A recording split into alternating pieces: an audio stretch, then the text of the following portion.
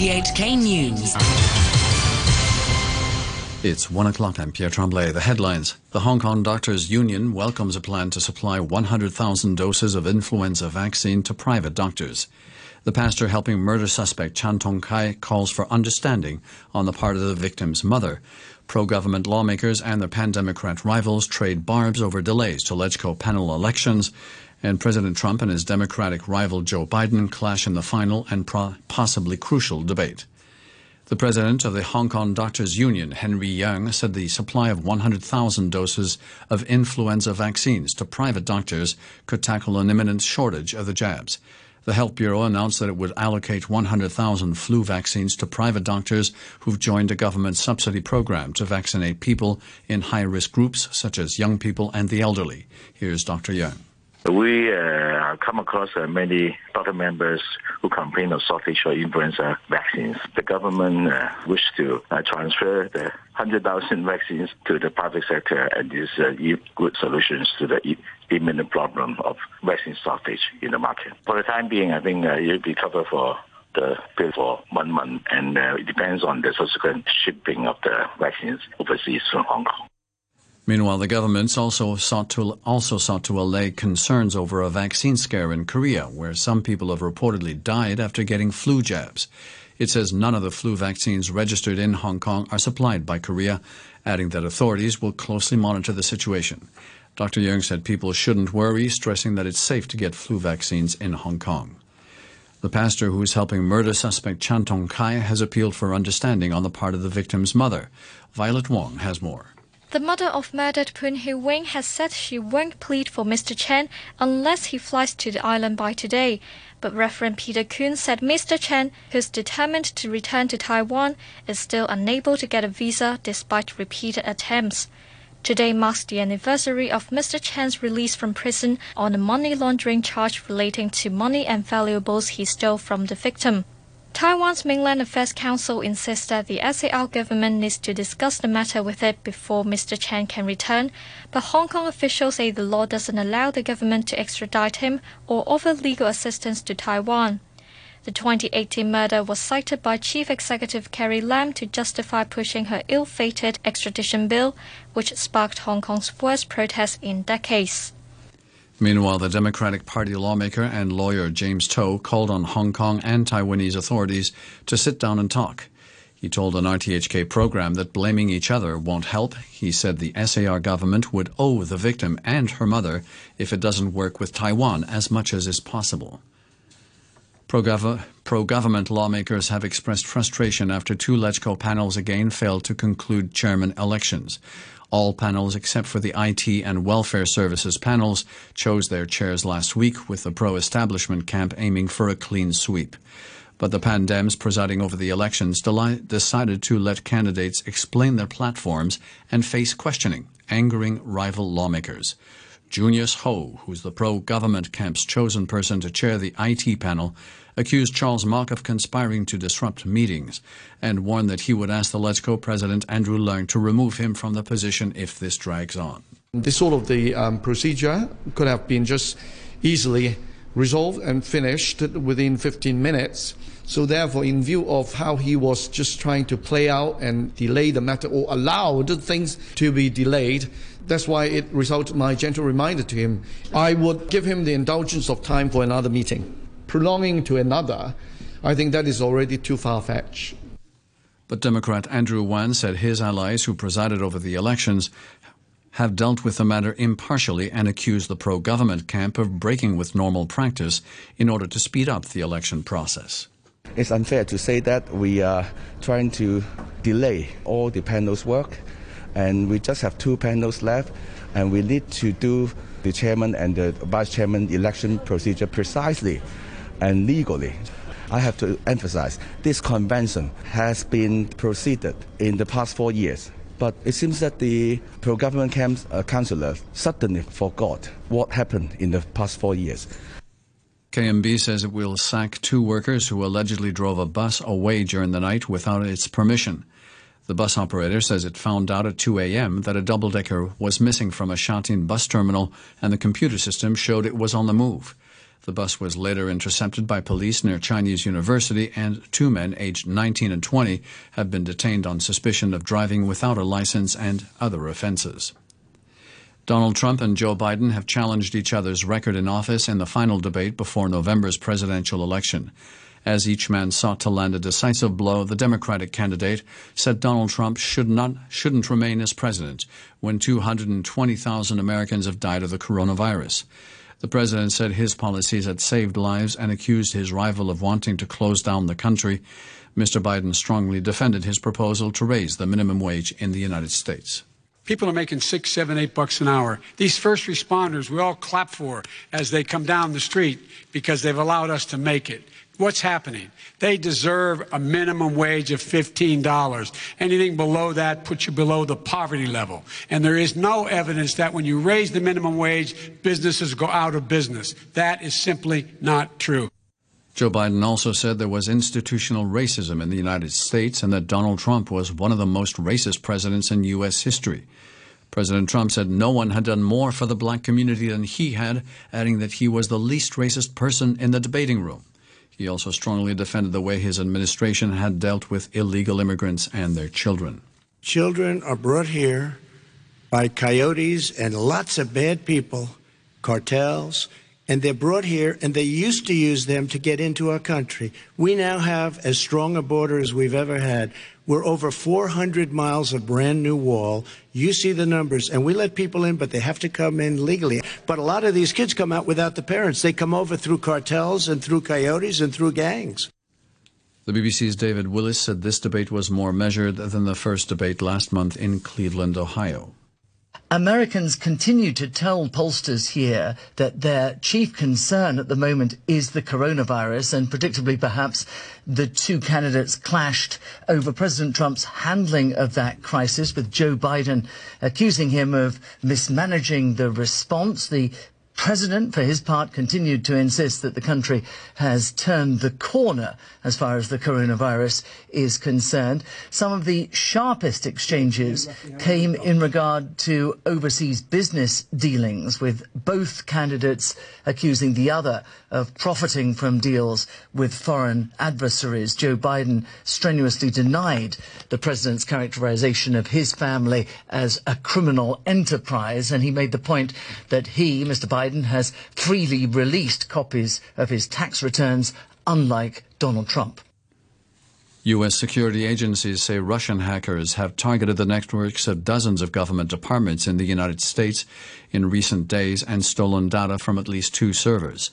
The warning comes less than 2 weeks before the U.S. presidential election, sparking fears of interference with the vote. The BBC's Naresh Kaushik reports. The FBI and the Department of Homeland Security said Russian-sponsored hackers targeted the U.S. state and local government departments and aviation networks. It comes a day after the U.S. Director of National Intelligence said Iran and Russia had both attempted to interfere in the forthcoming election. 4 years ago, actors working on behalf of Moscow were accused of hacking email accounts of the Democratic National Committee to try to help Donald Trump. The latest hacking attempt will raise concerns that Russia is trying to do the same this time. President Trump has released his own recording of what he says was a biased television interview. The news channel which conducted the interview, CBS, said Mr. Trump had disregarded an agreement not to release the White House footage ahead of broadcast on Sunday. Mr. Trump had complained about the interview, saying it showed hatred and rudeness towards him. Donald Trump's controversial nomination of the conservative judge Amy Coney Barrett to fill a vacancy on the Supreme Court has cleared another hurdle. A full Senate vote is now due to be held next week after the Republican-controlled Judiciary Committee approved the president's choice.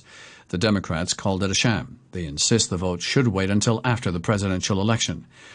Dianne Feinstein is a Democrat on the committee. The Democratic members of the Judiciary Committee did not have the votes to defeat Judge Barrett in committee. At that point, there was no further reason to participate in a committee process that has been used to rush this nominee forward. I will be voting against Judge Barrett on the floor. President Xi Jinping issued a sharp warning to potential invaders in a speech to mark the 70th anniversary of China's entry into the Korean War, the only time Chinese forces have fought U.S. rivals. Mr. Xi said victory in the 1950-53 conflict was a reminder that his nation stood ready to fight anyone creating trouble on China's doorstep. The Korean War is often cited by the ruling Communist Party, who in recent years have been the target of President Trump. Washington angered Beijing this week by saying it had agreed to sell over $1 billion worth of missiles to Taiwan. Face-to-face talks resume in London later today between the chief negotiators of the European Union and Britain over a post-Brexit trade agreement after a week-long standoff. Last Friday, the British Prime Minister Boris Johnson said the talks were over unless the EU fundamentally changed its position. The BBC's Rob Watson has more. The EU has now said that both sides, not just the UK, need to compromise and that it is prepared to intensify the talks.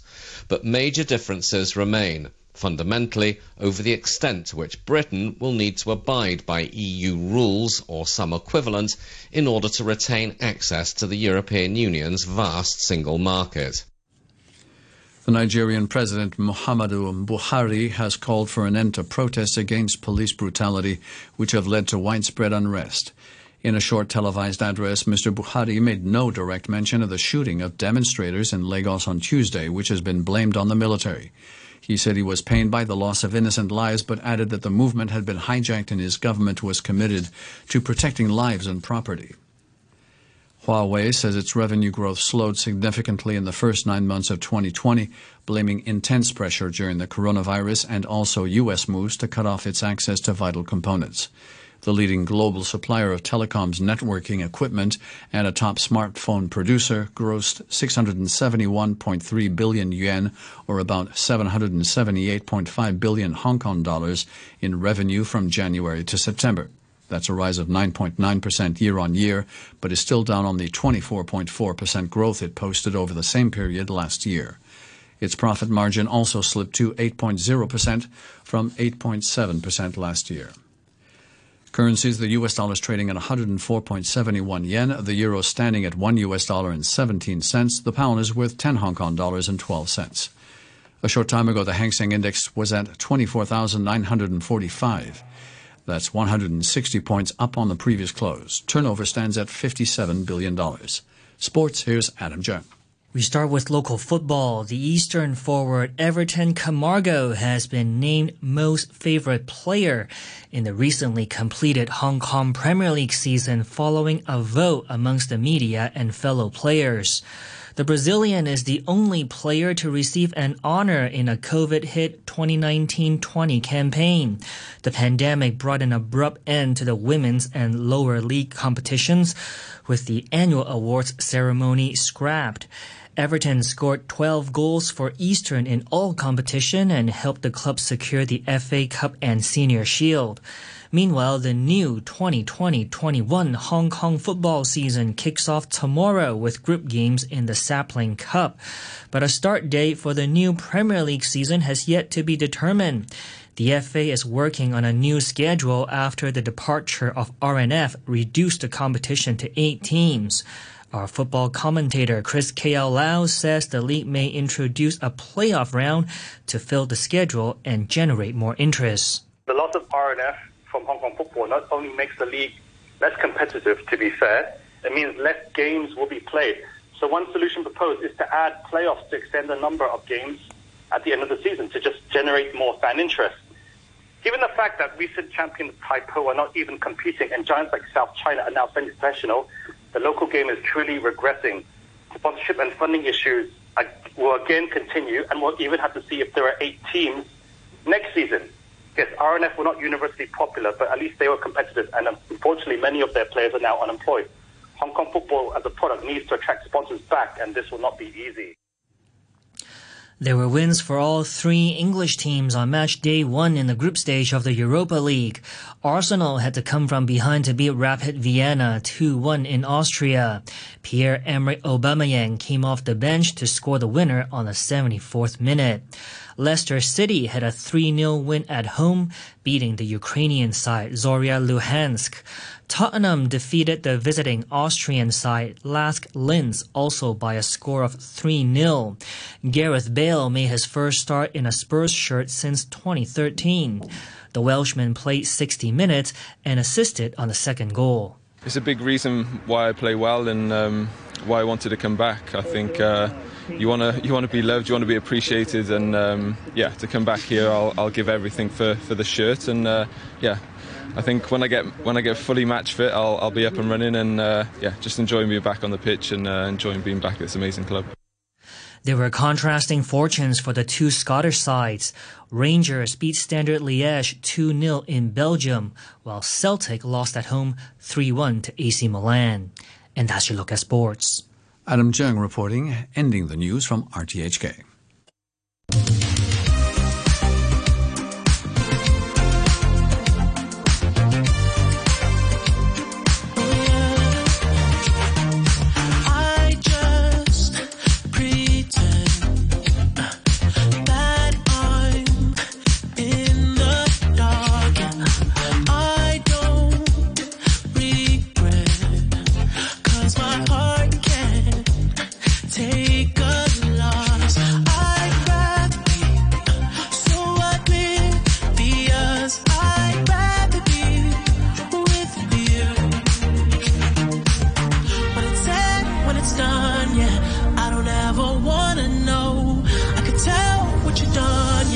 When I look at you in your eyes, I see there's something burning inside you. Oh, inside you, in your eyes. I know it hurts to smile, but you try to. Oh, you try to. You always try to hide the pain. You always know just what to say. I always look the other way. I'm blind.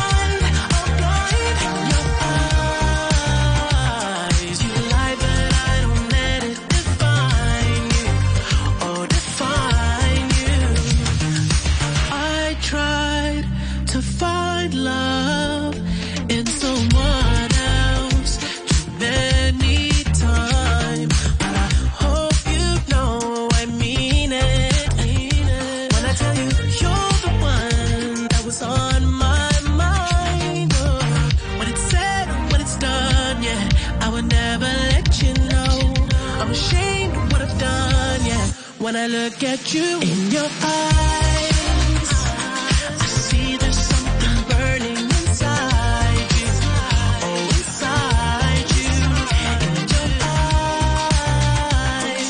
I know it hurts to smile, but you try to.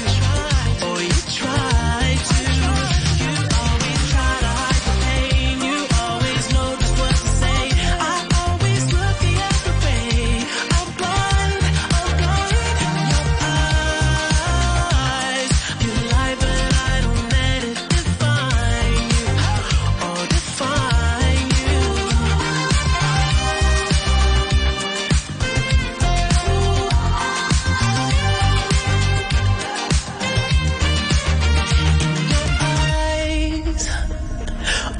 There's something burning inside you.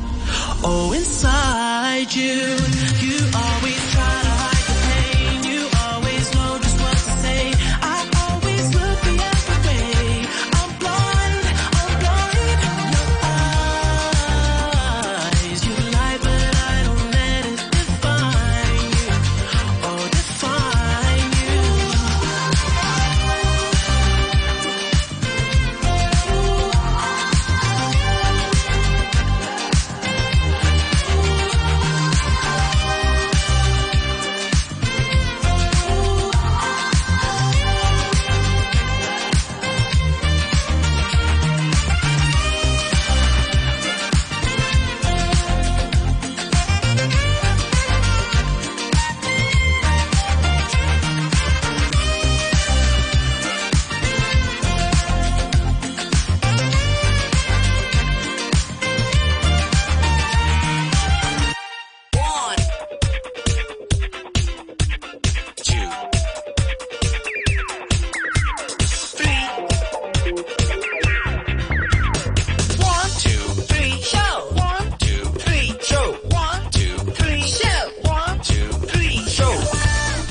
afternoon and welcome to the 123 show with me, Noreen Mayer, on this Friday afternoon. Friday the 23rd of